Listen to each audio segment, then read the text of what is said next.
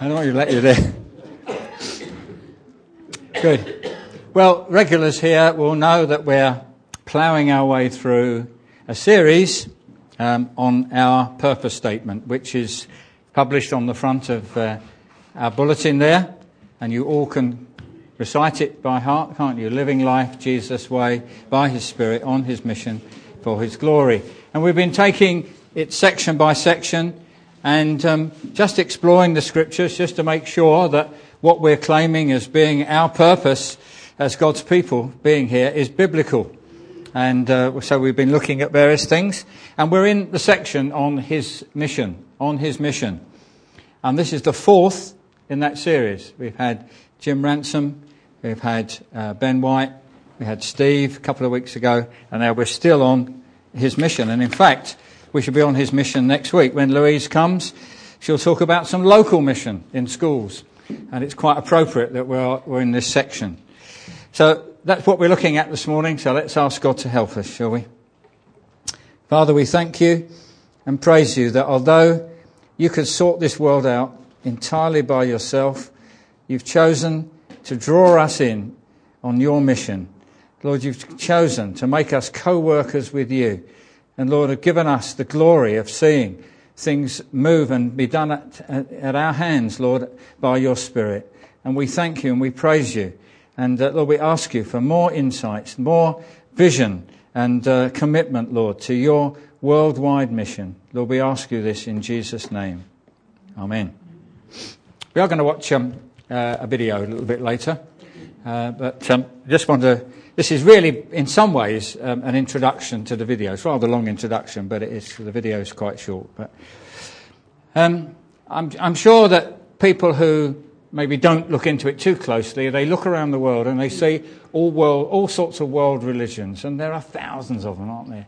All sorts of strange practices and things, some things not so strange and so on.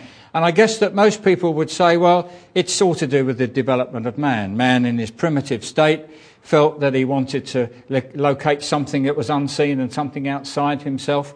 And so religions of all sorts were developed. And man wanted to worship something. So it might have been the forest, it might have been the river, it might have been something that he carved himself or whatever. But this need to do so. And of course, I'm sure that is true in some ways. But I don't think Christianity is entirely unique in this. But from the Bible's point of view, that's not the story. The story is it's God's initiative from beginning to end.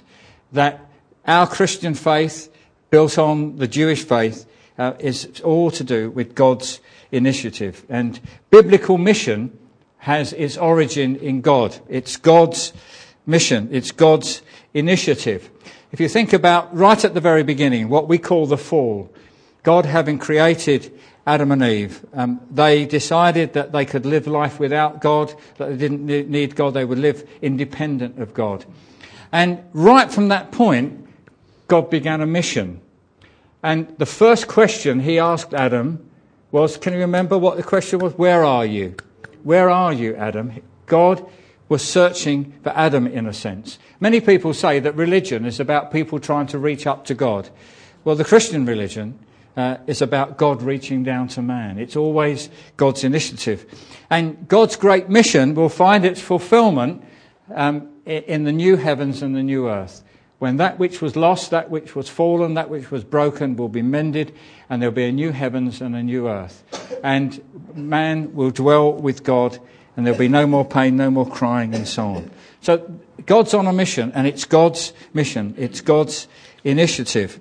And if we kind of pick up the story from where we started on this series, which is from Abraham, before that, God having destroyed the world because of its wickedness through the flood, and yet preserving one family, Noah's family, 8 people in a boat with lots of animals.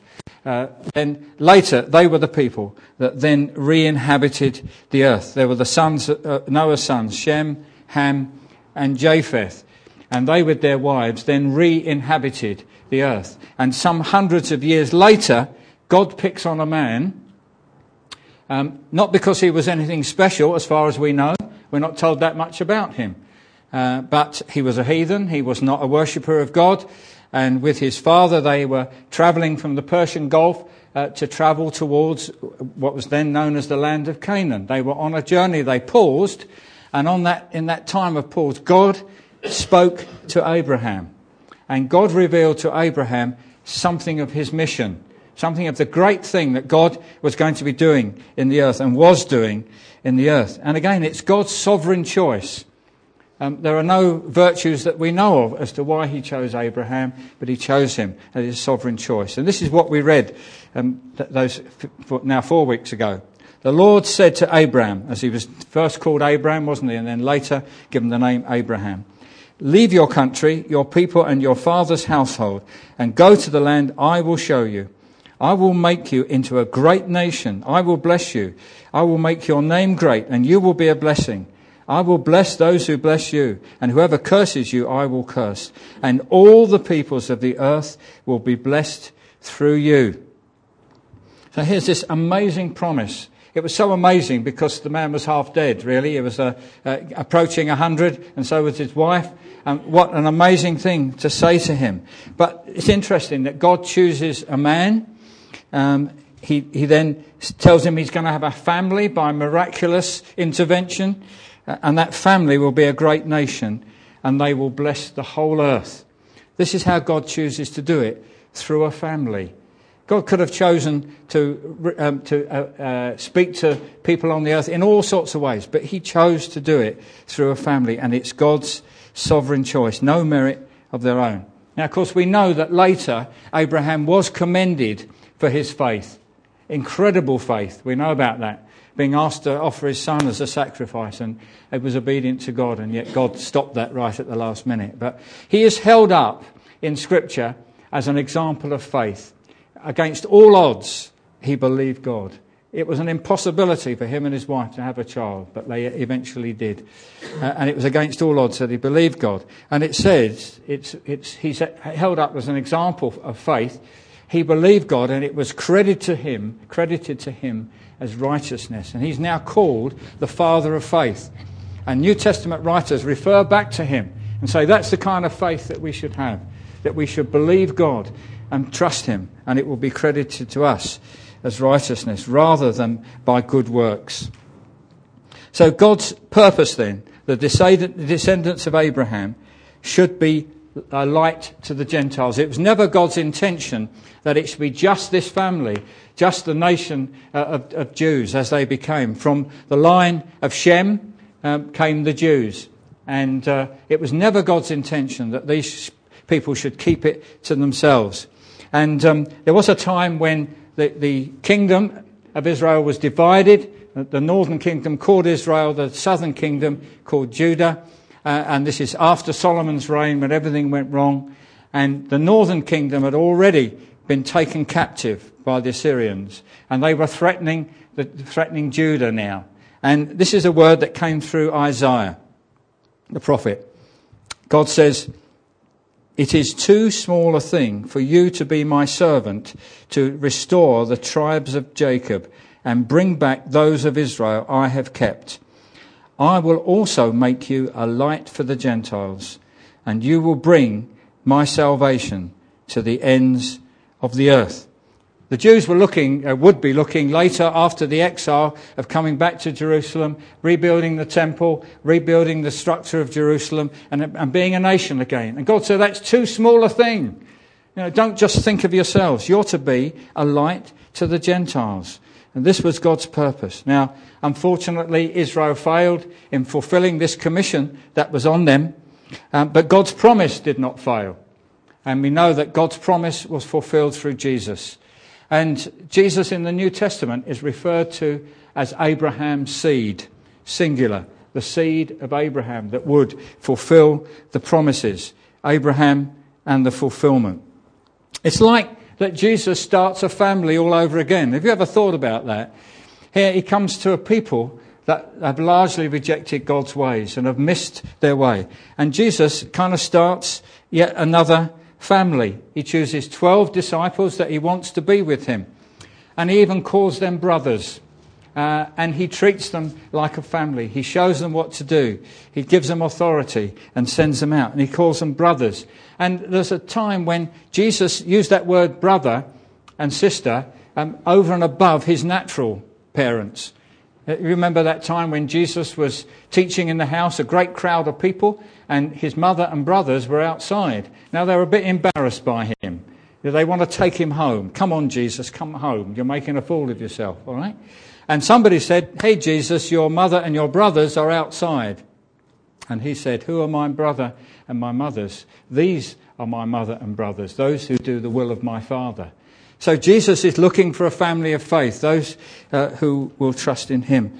And there's a lovely scripture in Hebrews, the book of Hebrews. This is a writer. We've no idea who it is necessarily. He's not giving his name, but he's writing to Hebrew Christians and telling them how wonderful Jesus is, that Jesus should become a human being and live his life among us and be a perfect sacrifice for us, a perfect way for us to God. And he says this, in bringing many sons to glory, it was fitting that God, for whom and through whom everything exists, should make the author of their salvation perfect through suffering. That is complete as a saviour.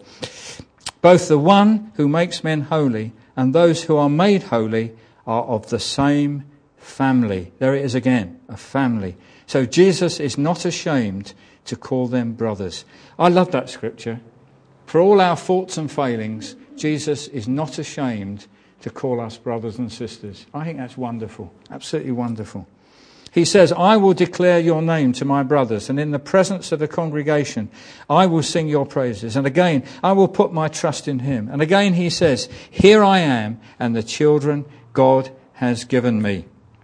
Of course, Jesus was Israel's Messiah, the fulfillment of all those promises, this great deliverer that was promised right back and foretold through the prophets. And remember the time, we read about it in John chapter 10, where Jesus referred to his followers as sheep. He was the good shepherd, and he gives his life for the sheep. And the sheep hear his voice, and the sheep recognize him. And it's wonderful, not only as this sheep metaphor, but of course, Jesus taught the disciples to pray and use the name Father for God, which was quite revolutionary at that time, a very family thing. But he says about sheep, he says, I have other sheep that are not of this sheep pen. I must bring them also. They too will listen to my voice, and there will be one flock and one shepherd. Jesus came primarily to the Jews first of all, but he knew that the effect of his coming, the benefits of his coming, were going to affect the whole world. And so he said, yes, you're my flock, the Jews, but there are other sheep that must be brought into this fold. And of course, the Great Commission that we think about in Matthew 28 tells us that it's the whole world. The mission is to the whole world. That all authority had been given to Jesus, and he said, therefore, go and make disciples of all nations, baptizing them in the name of the Father, the Son, and the Holy Spirit, and teaching them to observe everything I have commanded you. And surely I am with you till the end of the age. And so this is our missionary purpose, and it's now going to be fulfilled through the church, being part of Jesus' family. His family started with the 12, and then it was extended, and we're part of Jesus' family to take the gospel to the ends of the earth. This great commission. And of course, this will be made up of Jews and Gentiles, people who put their faith in Jesus. Very sadly, as I've already hinted, the Jews failed in their mission. They looked inward on themselves. They were exclusive, and they excluded others because they felt they were unclean in various ways. But Jesus had to give them a warning. And in Matthew 21, he says, therefore I tell you that the kingdom of God will be taken from you, that's you unbelieving people, and given to a people who will produce its fruit. So there are no racial barriers. Preach the gospel everywhere to all people. And then, of course, Ben White pointed out that the Great Commission appears in all the Gospels and, of course, in the Acts of the Apostles. Chapter 1, Jesus said, and you will receive power when the Holy Spirit comes on you, and you will be my witnesses in Jerusalem and all Judea and Samaria and to the uttermost parts of the earth. And God's new family, God's new tribe, is on his mission with Jesus at his head. Remember, Jesus said, and I am with you always. You go on my mission, and I am with you always to the ends of the earth. So we have a worldwide family, a universal church. But of course it functions in communities. And in the main, we're concerned about this church in this community. How does it function? What does it have? And to be effective on our mission to the world, we need to understand and embrace God's purpose for the whole church and for the local church, and the fact that it's built on particular foundations. A church must be on proper foundations. And this is what Steve picked up when we looked at Ephesians chapter 2. And I'll just read a few verses from that. Thinking about the foundations of the church. The structure may look different. Churches may look different all around the world. That's fine. We don't have to be all the same. But the foundations must be right. Otherwise, the structure that's built is worthless. He came, this is speaking of Jesus, he came and preached peace to you who were afar off, and peace to those who were near. Those who were near, of course, were Jews. Those who were far off were those at that point had not received the blessing. For through him we both have access to the Father by one Spirit. Consequently, you are no longer foreigners and aliens, but fellow citizens with God's people and members of God's household, built on the foundation of the apostles and prophets, with Christ Jesus himself as the chief cornerstone. In him, the whole building is joined together and rises to become a holy temple in the Lord. And in him, you too are being built together to become a dwelling in which God lives by his Spirit. So for churches to be missionary churches, that is truly on God's mission. We could be on all sorts of missions, but they might not be God's mission, which God has initiated. Then they must have proper foundations, apostles and prophets with Jesus as the chief cornerstone. We have a building metaphor here, don't we? We think about how important foundations are in any building. And this area is very susceptible to subsidence. And often it's the foundations that aren't able to take the stresses and strains that come from the soil and whatever else. And so foundations have to be reinforced. So we know how important it is that the church has proper foundations. And it's described like this: apostles and prophets with Jesus as the chief cornerstone. Jesus is the reference. And, Jesus is at the centre. We are sometimes saying, don't we, Jesus be the centre. And for ourselves, it's Jesus at the centre. And our worship, who's it been full of? Jesus, isn't it, this morning? How many times did we use the word Jesus in our worship? Okay, but that's proper, because he's our reference point for everything. He's the reference point. And on that reference, the apostles and prophets being known. So apostles then. If you recall that the disciples, and that's what they were called at the beginning, they lived with Jesus. He'd chosen them. They lived with him. They saw what he did. He gave them authority. He said, you now go and do it. And then at the end of his life, when he gave them the commission, he's now referring to them as apostles. He named them apostles. And the word apostle just means a sent one. Somebody who is sent on a mission. So if you're an apostle, you're on a mission. If you're not on a mission, then you're not an apostle. Right? And so it was about making disciples, teaching them and taking the presence of Jesus into the world. And the apostolic ministry was also prophetic. It was built on the foundation of the apostles and prophets. And it's because God's purposes were disclosed, if you like, and spoken of in the Old Testament through the prophets. And if you recall the early chapters of Acts, Peter in particular, he kept saying, this is what's happening here is what was promised by the prophets. We're the fulfillment. We're the sons of the prophets now. And we're fulfilling all that God has planned and purposed and revealed through his prophets. So based on this prophetic vision, convinced that they were part of its fulfillment, the early apostles preached Christ, made disciples, planted churches, laid foundations of grace, a major foundation of grace, and the fact that salvation is found in Jesus alone. This was in contrast to pagan religions, where there was, and also Judaism, where there was lots of legalism. It was about what you did, not who you believed in. But now it's all about who you believe in and who you trust in.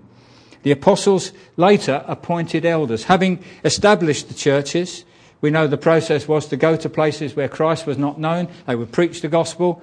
They would make converts. They would form a church. They might spend a year or so there teaching them, laying these good foundations in the church. And when they felt comfortable about that, they would appoint elders, usually plural, elders, plural, not just one person, but a body of elders to oversee the church at that time. And, of course, they would go back from time to time to see how things were going. And if you know anything about the qualifications for elders in the New Testament, it's got family connotations to it. An elder must be the husband of one wife. I think one's enough, don't you? But, yeah, you know.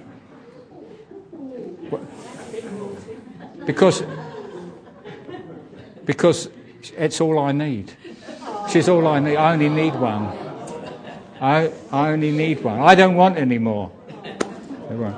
But, and also what it says is, to be more serious, that the person, he must be able to manage his own household well. What it's really saying, the inference is, if you can't manage the church which is your home, then how can you manage God's family? And so it's very family-like. And so we get this picture of families all the way through. God starts with, if you like, by forming a family with Adam and Eve. They were to be a couple who would fill the earth. They would subdue the earth. They had authority over all that God had made. And God would fill the earth from this family. Now, we know things went wrong. But God started with another family, which was Noah and his family. And then God starts with Abraham. And then we come to Jesus and his family. It's all about being a family. So we are, as a local church, a family on a mission. We're part of God's family on a mission. So what's this church look like? Well, I said earlier, churches can look very different. And especially if you go to other countries with other cultures. Sadly, as I've said on occasions before, with our missionary enthusiasm, we've taken Western Christianity to lots of countries, sadly, and tried to turn them into little English boys and girls and whatever, quite wrongly, because the gospel is transferable into all cultures as long as you actually remove from those cultures the things that are anti-God, as it were. But there are some riches there that God wants in his church. So the church can look very different around the world, and that's proper, that it should do. And it's not a problem that we do things slightly different from the church down the road. God loves the variety. But the foundations must be right. And the local church in the New Testament is seen as autonomous. That is, it's self-governing and self-supporting, working out the principles laid down by the apostles. Nevertheless, the apostles still exercised their influence over those churches in what we might call apostolic spheres.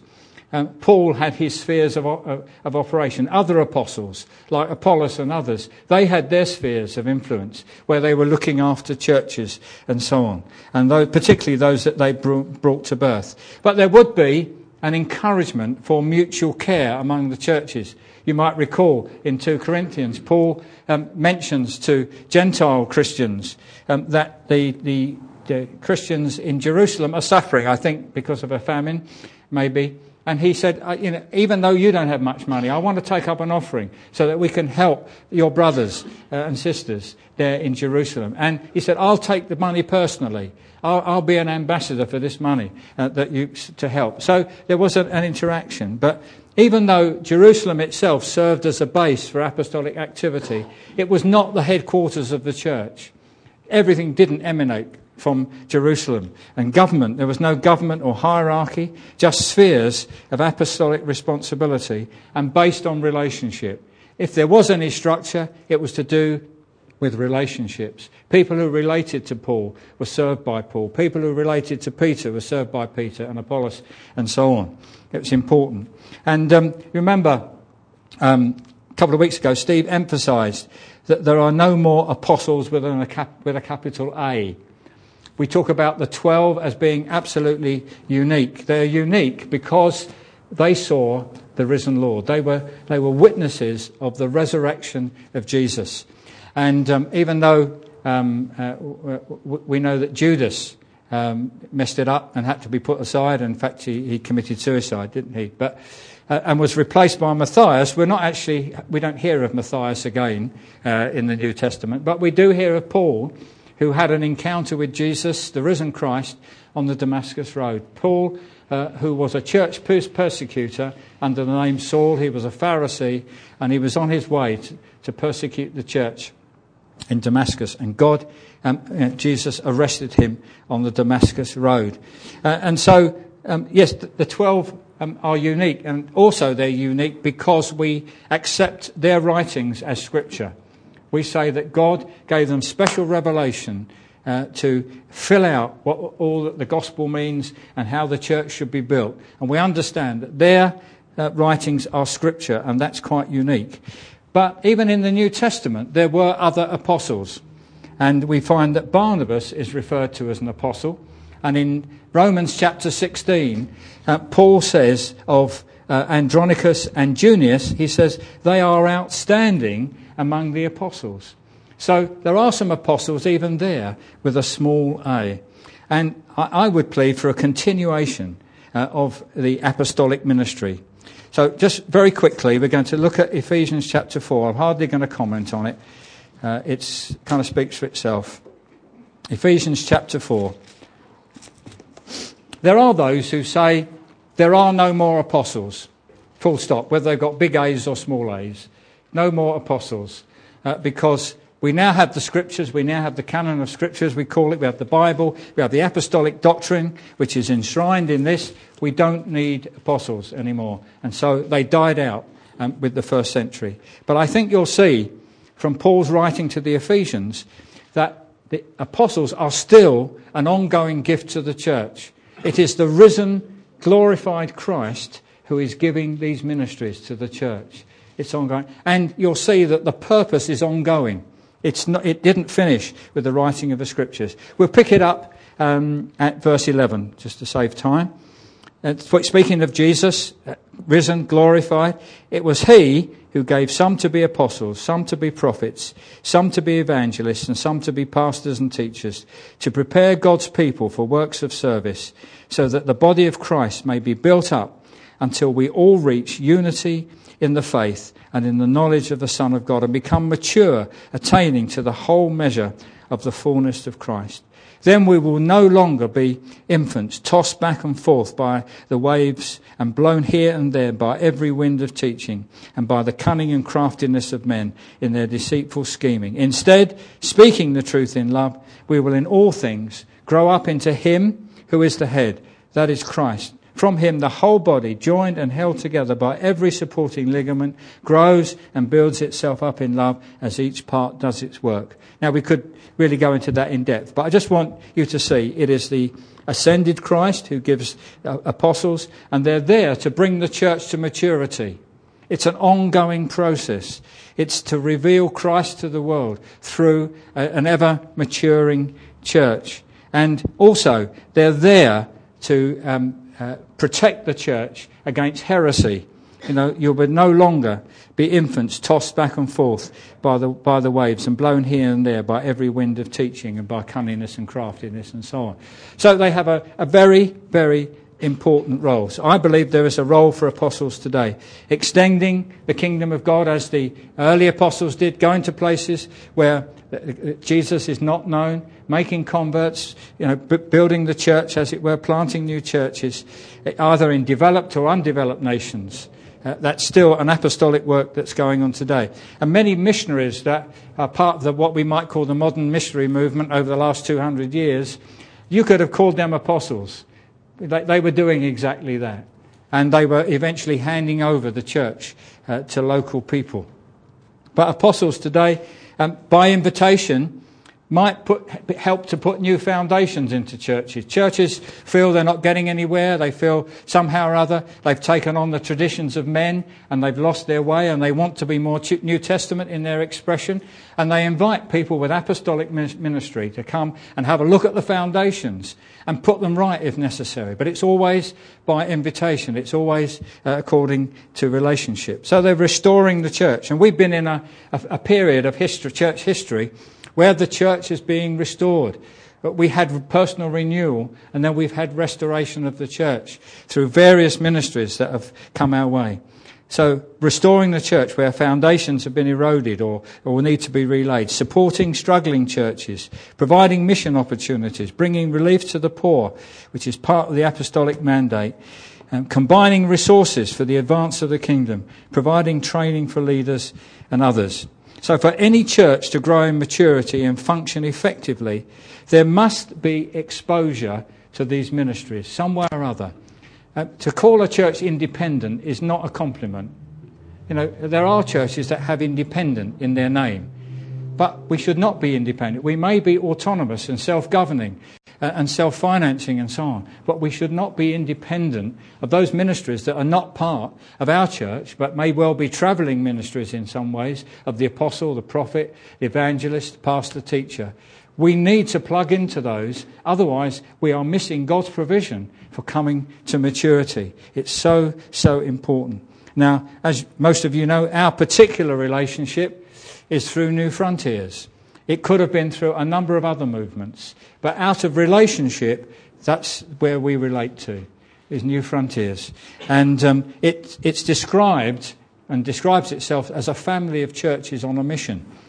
So we're picking up this family picture again, you know, right from Adam. God is using families in order to bring about his mission in the earth. And, you know, we experience this on a local level. Most of you know that there are 7 churches now in East Kent, and we work together, we pray together, we envision together as to what God wants to do in East Kent, in building and planting more churches. We relate across the whole of Kent. We relate across the nation and also internationally. And you know, I believe that every church needs to be plugged in to this kind of ministry. It doesn't have to be New Frontiers. It could be Pioneer. It could be Ichthus. It could be other. Salt and Light. There's another movement. It's very, very similar. But they have these ministries available to serve the church, and it's very, very important because we need it to participate in this great mission and to complete the Great Commission. So I'm sure you know that some of us go to New Frontiers prayer and fasting 3 times a year. Very, very exciting. It's clearly a movement, on a mission. And the current rate of planting churches in the UK at the moment is 1 a month. That's the average, planting new churches in the UK. We're involved with 50 other nations around the world. And it's all about advancing the kingdom of God. There's such a wonderful sense of momentum. And it's because these ministries are allowed to operate in the church. Soon we'll be going to the Brighton Leaders Conference, and a number of us from here, plus 1 or 2 others, including Darren Blaney from the Baptist Church. And Darren has gone public over the fact that he doesn't find this kind of initiative and stimulus from his own denomination. You know, he looks over the fence at New Frontiers and said, I wish we were part of that. I wish we had that kind of vision for planting churches all over the world and completing the Great Commission. So we're going to watch the video in a tick, and just to say, the video is produced in order to encourage the offering that is given at Brighton. And last year it raised £1.25 million for the work which you'll see on the video. They want to try and get to 1.5 million this year. Now, it's our practice to give money from church funds, okay, but there are envelopes at the back, and if you, having seen this already, you say, well, I'm not going to Brighton, because I think those who are going to Brighton will want to save their offering and dance and sing and put it in the big tub at the front, so they probably won't want to give it here.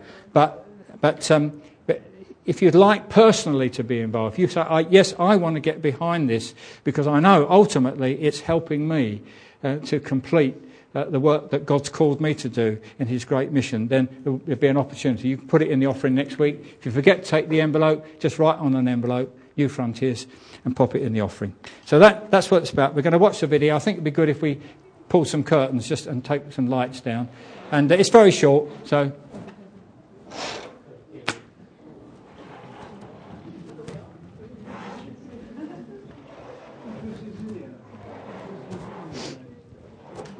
Okay, good. You might need to monitor the volume.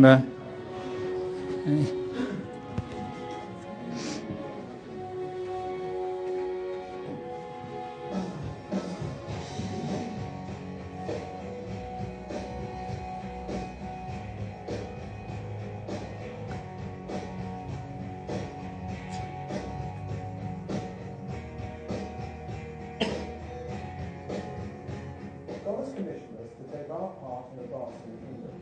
To do this, we're wanting to plant new churches, break into new regions and nations, train up leaders, see many saved, and to continue to minister to the poor. Every year we invite churches to participate by taking an offering so that we can channel funds to the ministry. The breathtaking sums raised will allow us to achieve so much to advance the kingdom in our generation.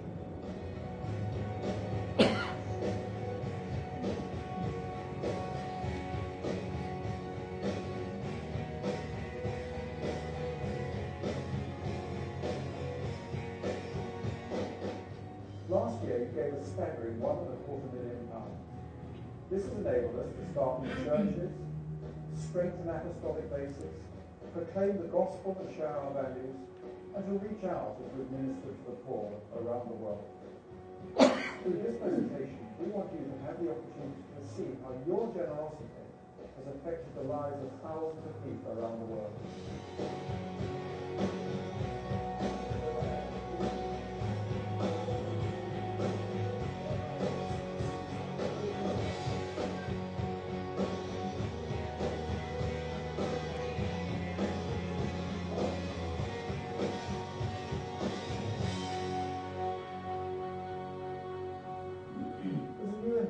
Train leaders and to start new churches, particularly in some of the major cities around the world. There are strategic initiatives taking place in the United Kingdom, St. Petersburg in Russia, West Africa, Pakistan, and other Islamic nations. If someone had said to me 2 years ago that God's going to speak to you about taking a family and moving to another nation, a capital city, to start a new church, I wouldn't have believed that what they were saying was true. But here, in the middle of 2008, we've arrived at Dublin, the capital city of a vibrant nation, Ireland. We're here to start and start a church. The adventure of God has begun.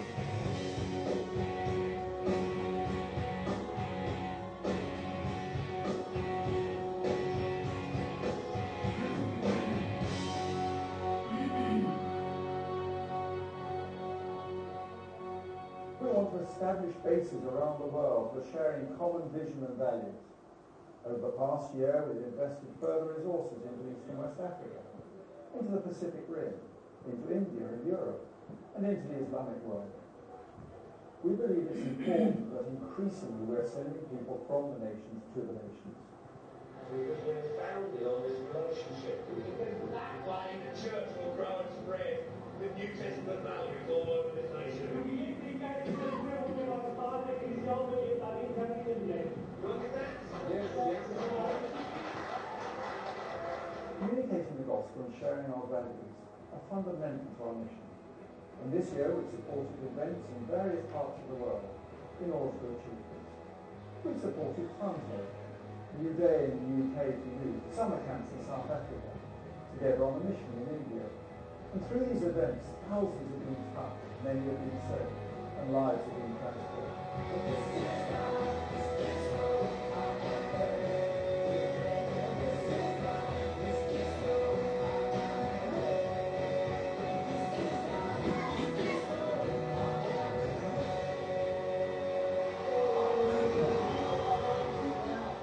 We live in a media age, and in addition to books and DVDs, we are putting more and more material onto the internet.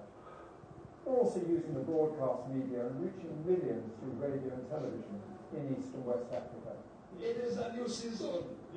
I said it is a new season. I said it's a new day. I said it's a new season.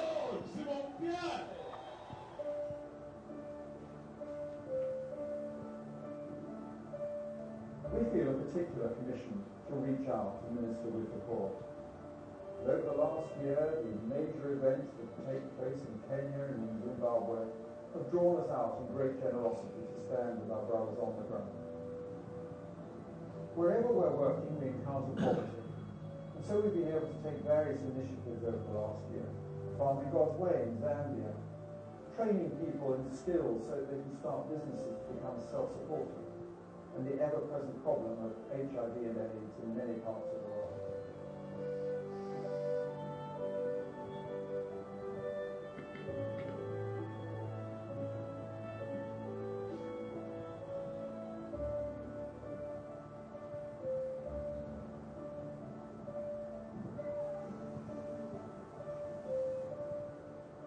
God has called us to be salt and light in the world, and we continue to pursue our mission to restore the church, to train up leaders, to make disciples, to start new churches, to reach out to the nations, and to empower the poor.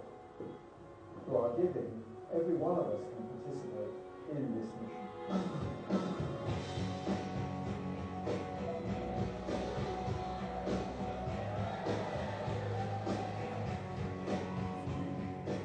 Thank you so much for the way you stand with us.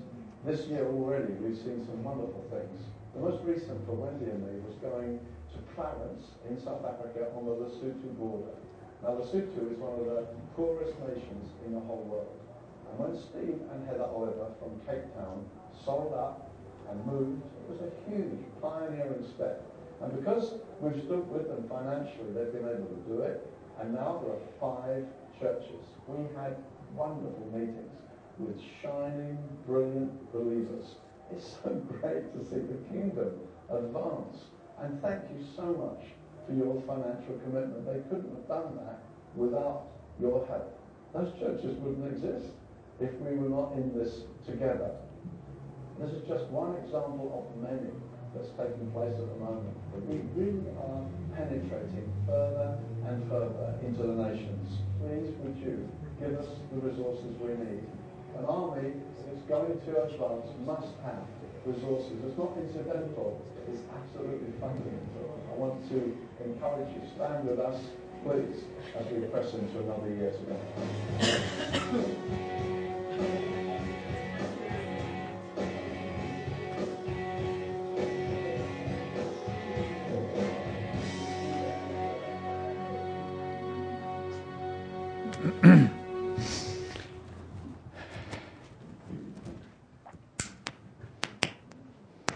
Good. I hope you found that inspiring and you're able to respond as God leads you. Let's close the meeting, shall we? And then we can have tea and coffee. We are available, as always, to pray with any that would like prayer. God, we thank you that following Jesus is exciting. Thank you, Lord, that there may be thrills and spills along the way. Lord, there may be challenges. Lord, sometimes there's hardship. But Lord, we thank you that you've called us together with you on this great mission that you're about in the earth. Lord, you want a family from every nation. You want that family to come from every nation. And there'll be no divisions. No male, no female, no bond, no free, no Jew, no Greek, nothing. All just part of your wonderful worldwide family. And we count it an absolute privilege to be part of that. And Lord, will you help us now, Lord, to play our part, to respond, Lord, as to whatever you put on our hearts. Please come and continue to minister to us by your Holy Spirit. We bless you. We thank you, Father God, for the joy of serving Jesus. Amen. Thank you.